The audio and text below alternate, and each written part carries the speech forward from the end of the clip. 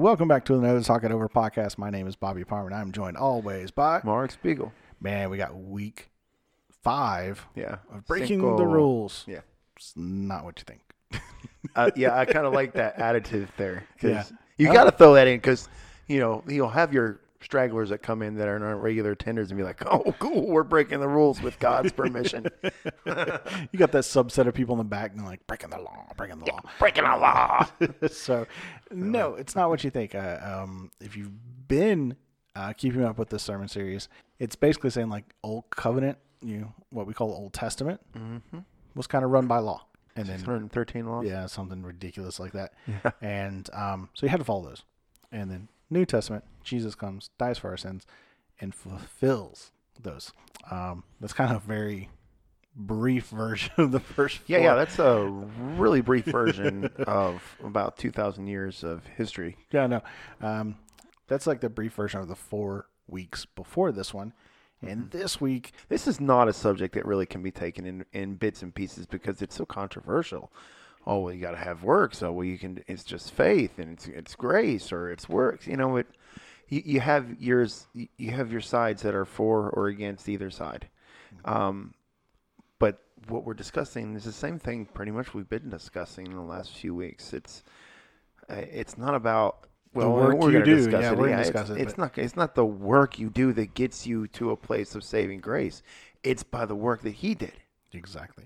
We'll dive into that too. But also, real quick, do you think this series is targeted, which I'm just throwing out that word, targeted towards Christians or new believers? Because I think it obviously can help both. I think it's a really good thing because you may have new believers or people that are like, hey, let's try out this Jesus thing and I hate to say, be scared off because of like, you got to follow 600 some odd rules. Well, I got to tell you, I believe with all my heart, it's not geared towards non-believers. It's definitely geared towards believers. He was writing to the church in Galatia, and Tony is going, it's a walk through Galatians. He's teaching Christians. Now, faith comes by hearing the word. That's what the Bible says. If there are people in here that are not saved, that are hearing this, that is a way they can come to Christ. But the message is plain. It's for Christians. He's, oh, you foolish Galatians. That's how the chapter starts. He wouldn't call them. Which is the best way ever to start a chapter. Yeah, you schmucks, you idiots. You foolish Galatians. Who gave you another gospel? That's what they're saying. So you were saved by this, and now you think it's this. So, yeah, he's definitely talking to believers. I would agree. So, Galatians 3, that's where we're at. It opens with, you foolish Galatians. Yeah. I love that. It's like, that's not beating around the bush. That's not, not liking confrontation. That's just Paul coming out going, you idiots. Like, really? Yeah, and I think it speaks a lot to the relationship that he had with the Galatians, too. Because you and I both know, I'm not going up to some stranger and be like, you flipping idiot, what are you doing? No. But with you, if you were like, I wouldn't be like, yo, dude. You tell me to stop. Get it together. Yeah, that's fine. You don't do that to a stranger. So it shows that there was some kind of unity here, that he felt like a father to his children. So he was he's calling them out. And the Bible says that better are the wounds of a friend than the kisses of an enemy. Yeah. And that's what he's doing. So we did this last week, and I really liked it. We're going to do it again. Give me the Bro Bible version of Galatians 3. So Paul's like, yo, what's your problem, dudes? Look, you got this gospel from us before, and it's not a works gospel. It's we told you what Jesus did. He lived, he died, he resurrected, boom. But then he's like, what demon, because it's pretty much what he says. What demon has told you something different? Or you're leaning on the circumcision, yo. You're leaning on what kind of food you eat. This is just bogus. And remember in the previous chapter last week, we're talking about Peter comes in and Paul's like, hey, yo, Paul, Peter, you can't be doing it. Yeah. The title bout, it's carrying over. He's saying, look, it should not be a point of contention. Now, again, Paul is not getting rid of the law. What he's saying is it can't save you. It couldn't save him before. What it was a differentiation. It was showing the world the difference between Jew and Gentile, because Jews were known as law. keepers. They're, they kept the law of God, whereas the Gentiles, they didn't. They didn't worship God. So that's about as bro Bible as I can get on this one. Yeah, I mean, we've talked about this with Celebrate Recovery. We've talked about it on multiple podcasts. It's like that we're all in that. They were like in a cage, the door's wide open, yet their comfort is staying in that cage, and not moving forward. But any real student of the Bible that has read through Proverbs knows where Solomon says a dog returns to its vomit, and that's essentially what we're doing. Yeah. So at the beginning, it's like, hey, what are you doing? Like, you've seen it. Like, you've been given the ultimate example of the fulfilling of the law, yet you still do it. So I looked at that as when you were first saved. I think you said you're around 16 or so, right? Yeah. Okay, so I was 13 or so. So in our teens, typically, is there a very big sway in personality or a very big about face at that age? I mean, sometimes that you have, when you're saved as a teen, I've seen people just boom. It is Jesus 24/7, and I think Speigle's going to tell you in a second what that's like. I think I was on the other end, and we'll talk about that in a second too. But so being saved early, what was like your year after that? Like, how did that go? Like, what were you living for? Because I think a lot of this is like you're saying that the Jews were keeping the law. They were motivated by rules, by checklists, by the law. So like that you were saved and like say just like the year after, like what was it like? Like what motivated you? My original conversion to Christianity was in that of the Seventh-day Adventist Church. Still Christians, just quite a bit different. I will say this: I was the seed that fell on the rocky ground. It sprang up real quick, and then when persecution came, I withered away because I had no roots. First year, man, I was a Bible thumper. I took my Bible to school with me, and I didn't go to a Christian school. I went to North Anderson High School. 9th grade, I'm teaching people in the bus. By the time I get to school, I got a whole bus of kids around asking me questions about Jesus, and I'm able to answer that. But, I became Bible boy, and nobody wanted to talk. No girls liked me, and I was the Bible nerd, and I was cast aside, and I loved the world more than I loved Jesus, so I put it away. I didn't really have a lot of coaching or discipleship or anyone to kind of help me move forward. Back in the early 90s, it was, you're saved, yay, next. The next year of my life was not really motivated by much. Like, I didn't understand a relationship with God. I didn't understand any of that stuff. So for me, it was just kind of out there, and I didn't fully understand my salvation or fully grasp the concept or want or feel the need for a relationship with Jesus until later in my life. Well, let me ask you this. Do you fully understand your salvation now? No. Yeah, me either. I am now at almost 40 years old. I am motivated by love, by grace. I don't know. Like I want to do more. I want to love others. I want to serve. I want to do things because He loves me. Like that's what motivates me now. Before, probably whenever I did stuff was motivated more by like the attaboys or, ooh, look at me. I think for me, I was kind of, my Christianity at a young age was that I was kind of motivated by fear. Because I think we've all had the hell and brimstone sermon, right? Preacher gets really red. He bangs on the whatever table, whatever has in front of him, and he yells a lot. He picks up his Bible and he threatens to throw it at you. Or he runs across the top of the pews to throw it at you. Yeah, right. So, I mean, I'd had those, and I think, I was kind of motivated by fear, which is not good. That's not, I mean, I think you should fear God, yes. You ever have somebody tell you, if you tell a lie, the devil's going to be under your bed? No. I've had that. I didn't go that far, but I was told, and I still, to this day, it's a weird thing, and it has a lot to do with why I don't really, when people start talking about the Bible and try to quote certain areas, I clam up. I mean, you know this. I'm usually, when I'm around you, I just look at you and hope you'll just start talking. But I clam up because someone asks you, hey, what does God say about this? And then I just tell them what I think, or if I don't know it, then that's a lie. Then I'm going to hell. Like it was like, man, it has just stuck in my head for the longest time. And I'm trying to get past that. I'm trying to read more and to. The scripture is still the same. You don't want to give your own personal interpretation, but it's only false if you know the right answer and you give them the wrong one. See, where were you when I was 13?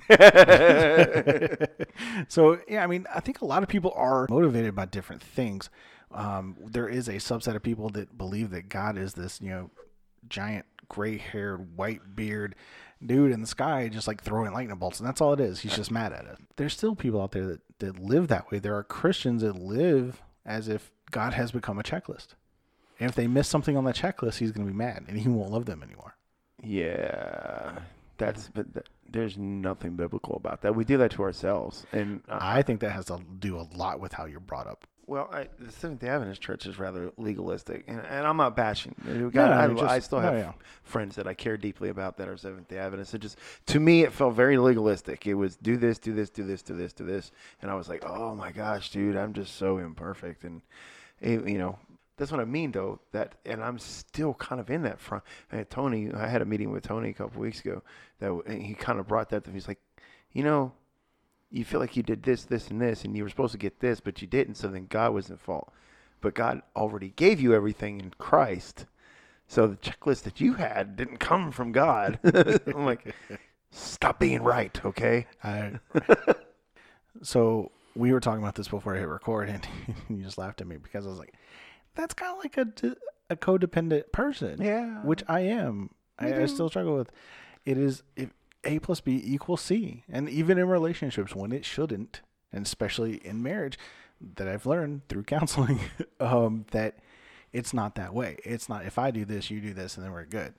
Some days, and my wife has been amazing, some days she does it all, and I do nothing. I mean, I'm talking everything.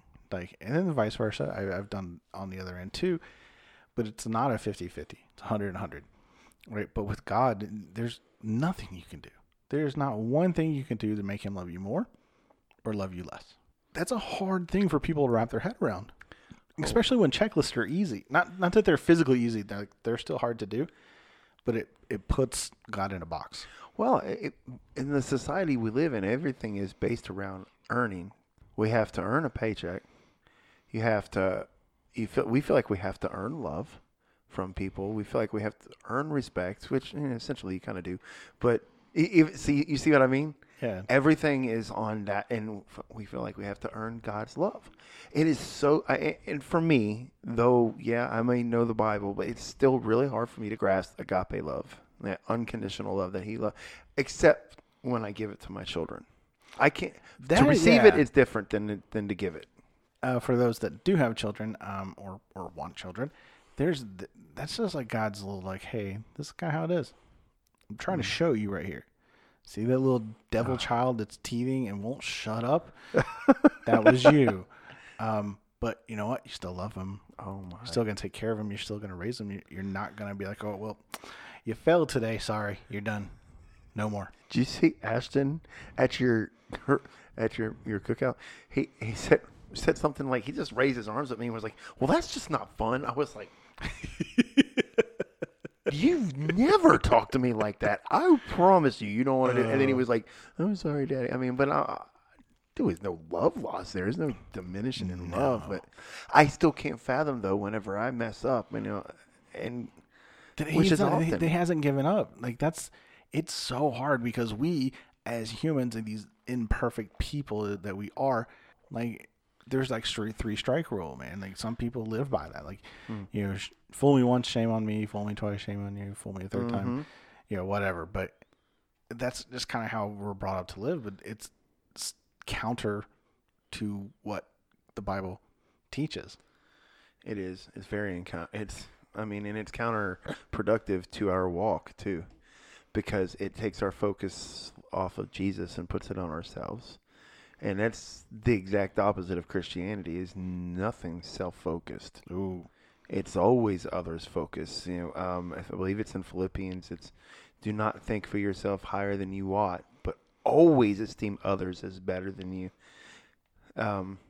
That's good. I think words that's to my live new by. tattoo.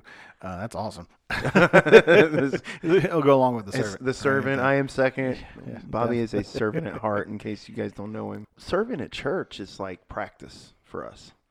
When we go out into the world is when we're playing the game. You know, Jesus said, it's easy to love those that love you back. But what reward is there in that? Love those that hate you. The world hates us. We're Christians. It hates us. How do you love people back that are unlovable? You can't. It's not physically in you to do that. So it's vitally important that we stay connected in the Word, that we stay connected to God in prayer, especially in times like these. You're right. Church can be a good practice area. Church can be a great area where you do get to serve, and you're helping others. Like, there are people from every walk of life, and on every step or every we'll call them steps because we have a thing called next steps. Yeah. Everyone has a different step in their walk with Jesus. Everyone is on a different plane, but there should be, and there are other people further along with a handout to help you get there too. Right. I heard someone say this, and it kind of goes with Tony's little story there at the end of the service. But someone's said it's like, oh, I love it. I love helping God. And it's I never thought about it. I never ever thought about it until the Sunday. I thought it was just a cute little phrase.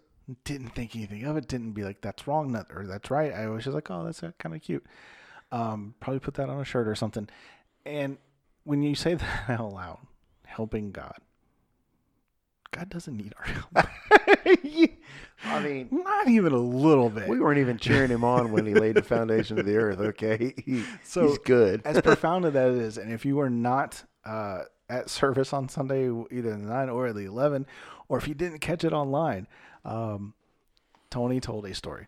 He talks about flying, and Tony's flown tons of times, but he talks about the anxiety of taking off and then landing. So he's up in the plane. He's like, this is how that looks. On a plane, took a nap, you wake up, you look over, and there's a guy just flapping his arms, sweating profusely, just flapping his arms. And you look over and go, what are you doing? He's like, I gotta help the pilot keep this plane up, and he's just flapping his wings as hard as he could. That's us going, okay, God, I'm gonna help you.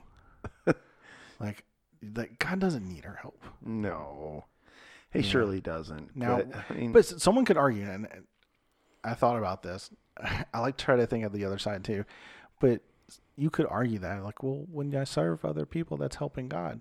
When you serve other people, you're just showing God's love. You're helping that person. You're doing it, and should be doing it, should be motivated out of love. The greatest amongst these commandments is.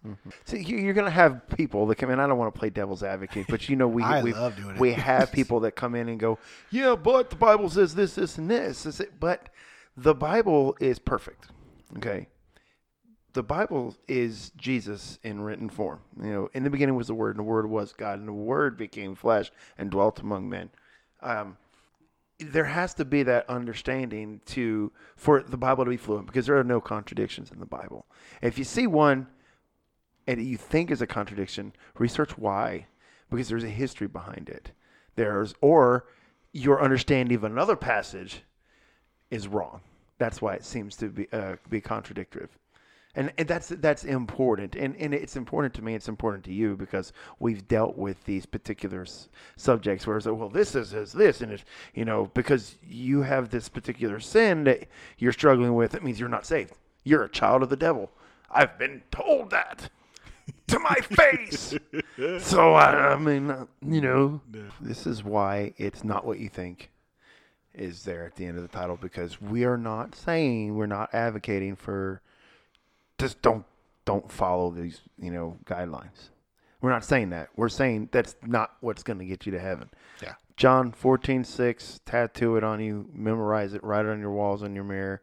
Jesus said, I am the way, the truth, and the life. No man comes to the Father but by me. There's no other way. It's a narrow way of thinking, but Jesus said, straight is the way, and narrow is the path that leads to life. A narrow way requires a narrow mind. And that's how we have to think about it. It's not rules. It's not regulations. It's not the letter of the law. It's by Jesus and him alone. And with that being said, that was Breaking the Rules week 5, man. I can't add anything onto that. So if you haven't heard the sermon, go back and listen to it. Check it out on our app. It's on Facebook. It's on our YouTube channel. You don't really have an excuse. Go watch it. Just turn it on. You don't have to watch it. Just listen to it. It's great. You can even through our app. You want to watch it, though, when he does the bird flapping or the guy flapping really his good. arms, though. That was really at fun. the end.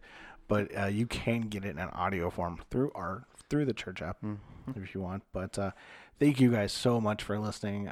We are just more than excited to be back. This is great. We're enjoying it. We're glad you guys are listening. We love the feedback. It's been amazing. Indeed. Man, Speigle, but I don't think we can do any better. So, till next week. Keep the conversation going, guys. We love you. Love you guys.